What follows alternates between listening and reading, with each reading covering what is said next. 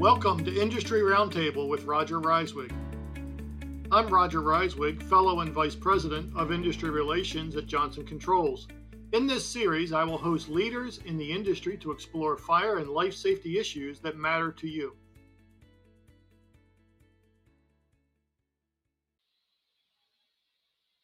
Today, my guest is Russ Fleming. Russ is the retired president of the National Fire Sprinkler Association, as well as the retired managing director of the International Fire Sprinkler Association. Welcome, Russ. Well, thank you, Roger. It's a pleasure to be here. Glad you could make it today. Thank you. And before we get too much into it, could you first tell our listeners a little bit about your background and those two organizations, the NFSA and the IFSA? I'd be glad to. Let's start with the organizations. The NFSA, the National Fire Sprinkler Association, traces its history back to 1905, sort of the same era we'll be talking about later with regard to the NFPA. It considers itself the voice of the fire sprinkler industry because it's an umbrella organization representing all facets of the industry. If you look at its board of directors, for example, you'll see the fire sprinkler manufacturers, fire sprinkler contractors, and even suppliers on the board to direct its activities. I was hired by the NFSA as its first staff engineer back in 1975, shortly after I'd received a master's degree in civil engineering from Rensselaer Polytechnic Institute. And I rose through various positions and actually was president for a few years prior to my retirement. Even before I'd retired from NFSA, I served as managing director of the IFSA because IFSA was created in 1999 by the NFSA and other interests. And it serves as sort of an international organization to promote fire sprinklers worldwide. It's not a typical association, and for that reason, it changed its name a few years back to the International Fire Suppression Alliance. And that's what it is. It's an alliance of manufacturers, product testing laboratories, and others that pool their resources to promote the formation of organizations that will, in various parts of the world, promote proper use and application of fire sprinklers. So that organization hired a full-time managing director in 2020, just prior to the pandemic. I still serve as a part-time technical director for that organization.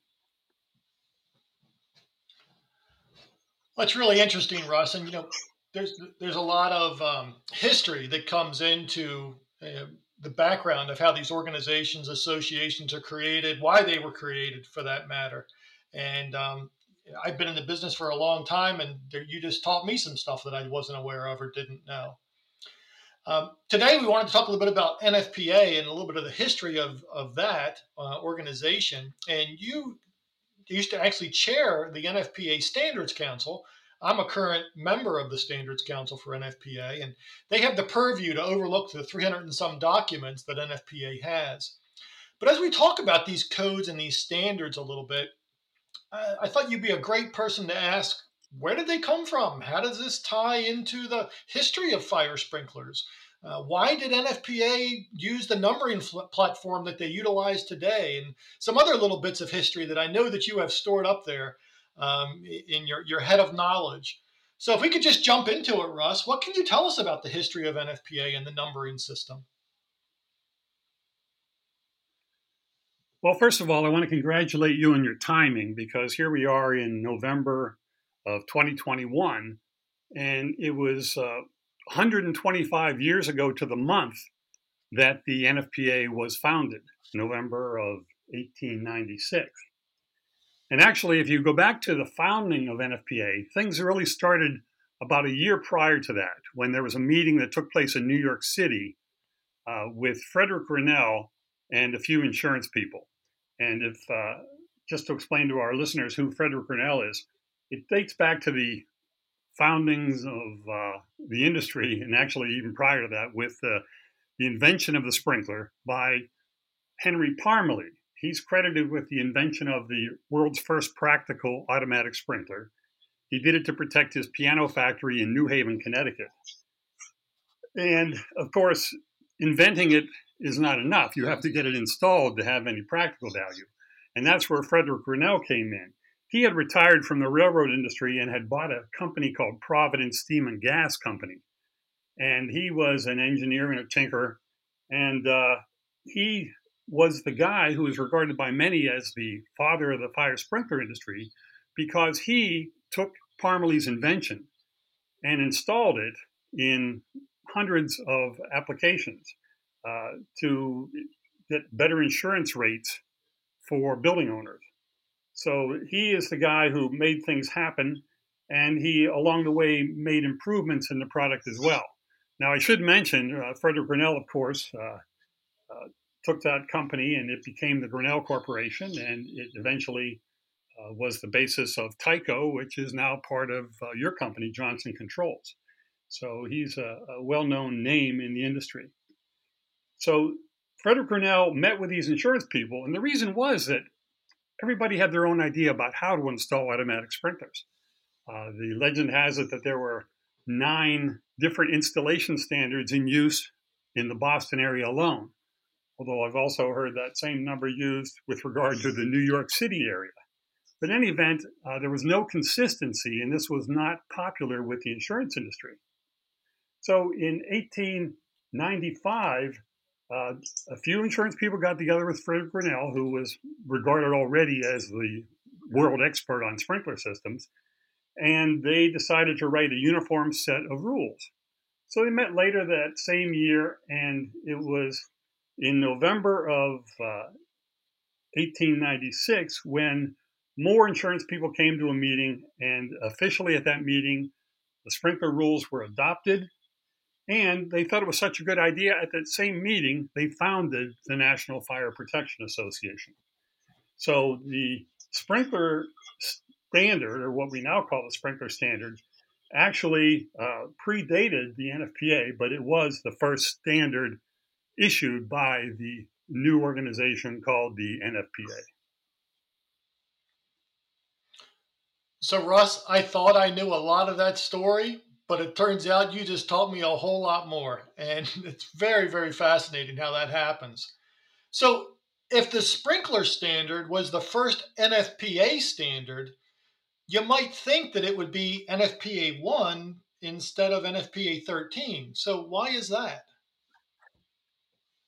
Well, actually, that's a question I thought about a lot as well, because I had read articles about the founding of the NFPA over the years. And I remember articles by Dick Stevens, who was the vice president of engineering for NFPA when I started in the industry in 1975. An article by Art Cody, who succeeded him as the chief engineer for NFPA, and even an article by others. Articles by others who've written about the history of the organization, but nobody has ever gotten into the issue of the numbering system. And so this was a question in my mind. And about 11 years ago, I was up at NFPA and had some extra time. So I decided to do some research in the archives. And I found the answer. And the answer goes back to the fact that in 1896, when NFPA was founded, of course, it was a very new and weak organization. And it actually was only stock insurance companies that were members of NFPA at that time. Even Frederick Grinnell wasn't allowed to join as a full member. He later was able to join as some type of associate member. But the same was true of John Freeman of the Factory Mutual Organization. Since they weren't a stock insurance company, they weren't allowed to join NFPA initially. But anyway, by 1900, the success of the sprinkler standard was pretty well known. And an organization tied to the insurance industry, the National Board of Fire Underwriters, took notice and joined NFPA at that time and actually adopted all of its standards because by that time it wasn't just the sprinkler standard, there were others as well. I should mention, by the way, they weren't called standards at that time. The National Board of Fire Underwriters agreed that they would publish all of these NFPA documents. In some of us who were around in 1986, which was the 90th anniversary of NFPA, received a facsimile copy of that first standard NFPA 13, or it wasn't NFPA 13. If you look at the cover of the facsimile, it says Rules and Regulations of the National Board of Fire Underwriters for sprinkler equipment, automatic and open systems, as recommended by the National Fire Protection Association, edition of 1896. So the National Board of Fire Underwriters, the NBFU, was a large organization. They agreed to publish all of the NFPA recommended documents, and they were published as rules and regulations of the National Board of Fire Underwriters. And they did so until 1964. So from 1901 to 1964, it was the NBFU that was publishing all these documents. And in fact, it wasn't until 1940 that the NBFU started using the word standards instead of rules and regulations. And that came at the request of the NFPA, because the NFPA didn't want to give the impression that these documents were legally binding in any sense unless they were adopted somehow, which is, of course, still the case, as you know from your work on the Standards Council. So they are now, they became standards, use that term, beginning in 1940. Well, the numbering system actually was introduced at that same time. And the way I found this was that I came across a book about the history of the NBFU. And that was published under the name, I think it was called Pioneers of Progress. It was written in the 1940s, and it talked about the success of the National Board of Fire Underwriters from its founding in 1866 to 1941. In any event, that book had an appendix, and in the appendix was their numbering system for the various standards. So let me tell you how this worked. There were different divisions that they had set up. And the first division was for fire extinguishing appliances. Division 2 was for fire extinguishing auxiliaries, such as pumps, tanks, and private fire brigades. Division 3 was for flammable liquids, 4 for combustible solids, 5 for hazardous gases, 6 for explosive dust, 7 for electrical equipment, and 8 for construction. And if you look at the documents they had at the time, and many of these numbers remain, but let's take that Division 1 for fire extinguishing appliances. The first one, 1.0, let's call it, was first aid fire appliances or fire extinguishers. And that sort of morphed into NFPA 10, 1.0. 1.1 became NFPA 11 on foam. 1.2 became NFPA 12 on carbon dioxide systems. And NFPA 13 represents 1.3 for automatic sprinkler systems. So it's interesting that people who wonder why it's 13, and actually you could think of it as 1.3 or 1-3 automatic sprinkler systems. And you still see remnants of this throughout the system. I mentioned Division 7 was electrical.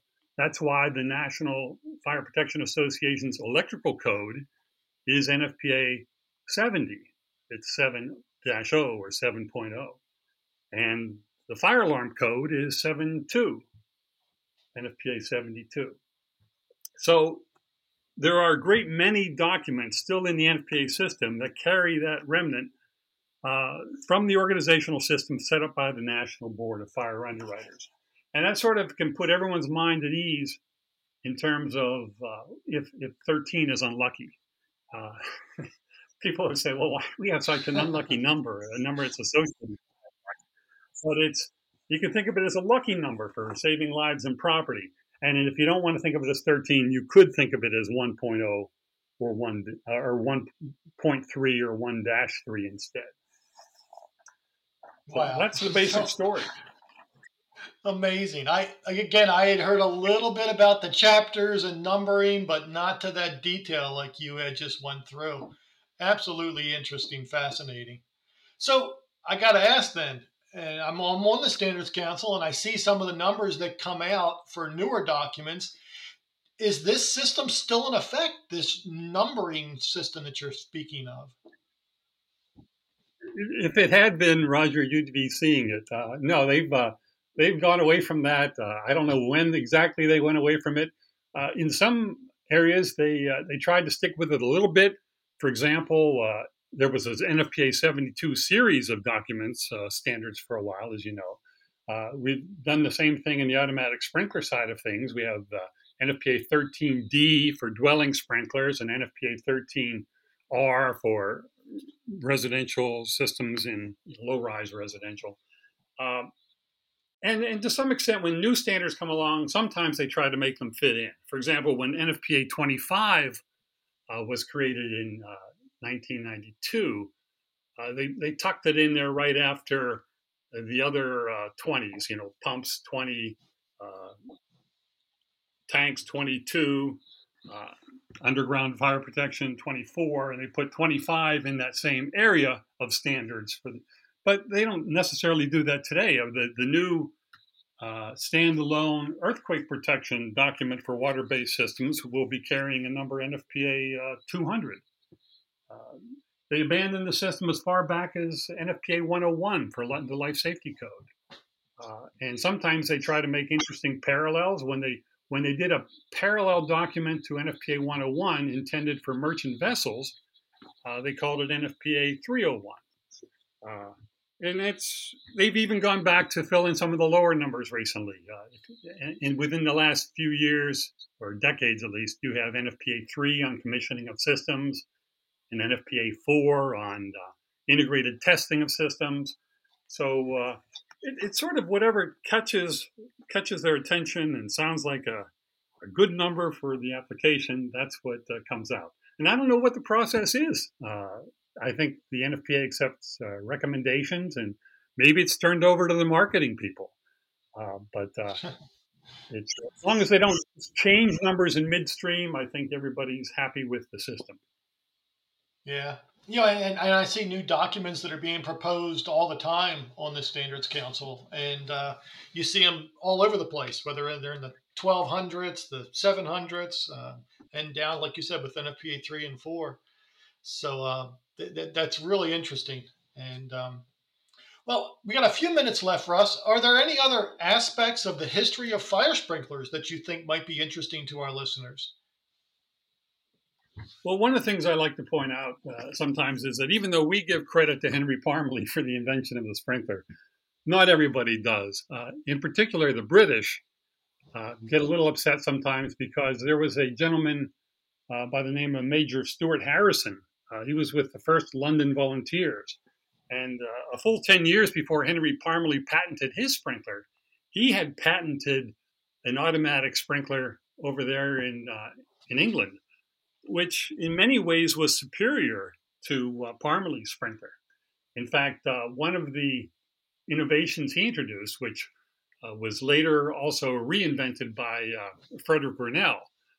Frederick Grinnell made an improvement to Parmalee's sprinkler in which he separated the solder joint that was holding the cap on the sprinkler. He separated that from the waterway, from the piping that held the water. And what that allows is a much more sensitive, thermally sensitive sprinkler. Because if you've got the solder of the sprinkler adjacent to a water-filled pipe, well, anyone who's done any soldering will recognize the problem is that, the water in the pipe acts as a heat sink. It's very hard to get that solder up to its melting temperature. And so William Henry, or I should say Stuart Harrison, had invented a great sprinkler, but it was patented and never really used. And so that's why Parmalee gets the credit for the first practical automatic sprinkler, and the practicality to a great extent was added by Frederick Grinnell. The other thing I find interesting is that the sprinkler industry has a little bit of a link to Sir Isaac Newton, the great British mathematician and physicist, who's said to have had an IQ of somewhere between 180 and 200. And one of his inventions, not one of his major inventions like the laws of motion or calculus, but one of his other inventions was a eutectic solder. He found, and a eutectic solder is an alloy that has a very sharply defined melting point below that of its constituent metals. And that was important for sprinklers because you want them, as they absorb heat, to have a solder that once it gets to its temperature rating, it will quickly release, and therefore you don't have some water coming out and cold soldering the sprinkler whereby it won't fully open. So Isaac Newton and his invention of a eutectic solder uh, is really the basis of what became the 212 degree Fahrenheit sprinkler. It was a combination of bismuth, lead, and tin, which had a sharp melting point of 212 degrees Fahrenheit and has been used over the years, over the century now and more, as the intermediate temperature rated sprinkler. The actual first sprinklers to hit the marketplace didn't use the 212 rating, but they used a 155 to 165 degree solder called Woods metal. And Woods metal was actually discovered in 1860, around the time of the Civil War, by a dentist in Nashville. And he just threw a little cadmium into the mix, slightly different combination of those other metals. But that gave us our 155 degree, 165 degree sprinkler, which has become the standard and more widely used than any other temperature rating of sprinkler. It's sufficiently below the point where wood can start combusting that it satisfied everyone's requirements for a good temperature rating. And now, of course, we use glass bulb sprinklers more than solder type sprinklers. But the history of solder type sprinklers and their temperature ratings was brought over into the field of glass bulbs. Since you could make a glass bulb sprinkler any temperature you wanted, they simply started doing the same thing that the solder type sprinklers would do. So those guys, Isaac Newton and Barnabas Wood, made great contributions to the fire sprinkler industry. And, it continues today. The whole eutectic solder, 212 degree. I'm an old electronics guy. I never heard of that type of solder, and now you know where the 212 degree comes from for the older sprinkler heads like that. Amazing. Right. Well, Russ. And one of the things I should mention, Roger, is that one of the things I might want to throw in there is that if you look at the constituent metals, they all have melting points between 450 and 620 degrees Fahrenheit. So it's a specific combination that brings those melting temperatures down to where they're practical for use. Absolutely amazing. Russ, this has been fascinating discussion, and just listening to you, I could just go on and on, but unfortunately we're out of time. But thank you for taking your time today and sharing your knowledge and your history, your information. I really appreciate it, and thank you for your willingness to share with my audience. I enjoyed it, Roger. Thank you.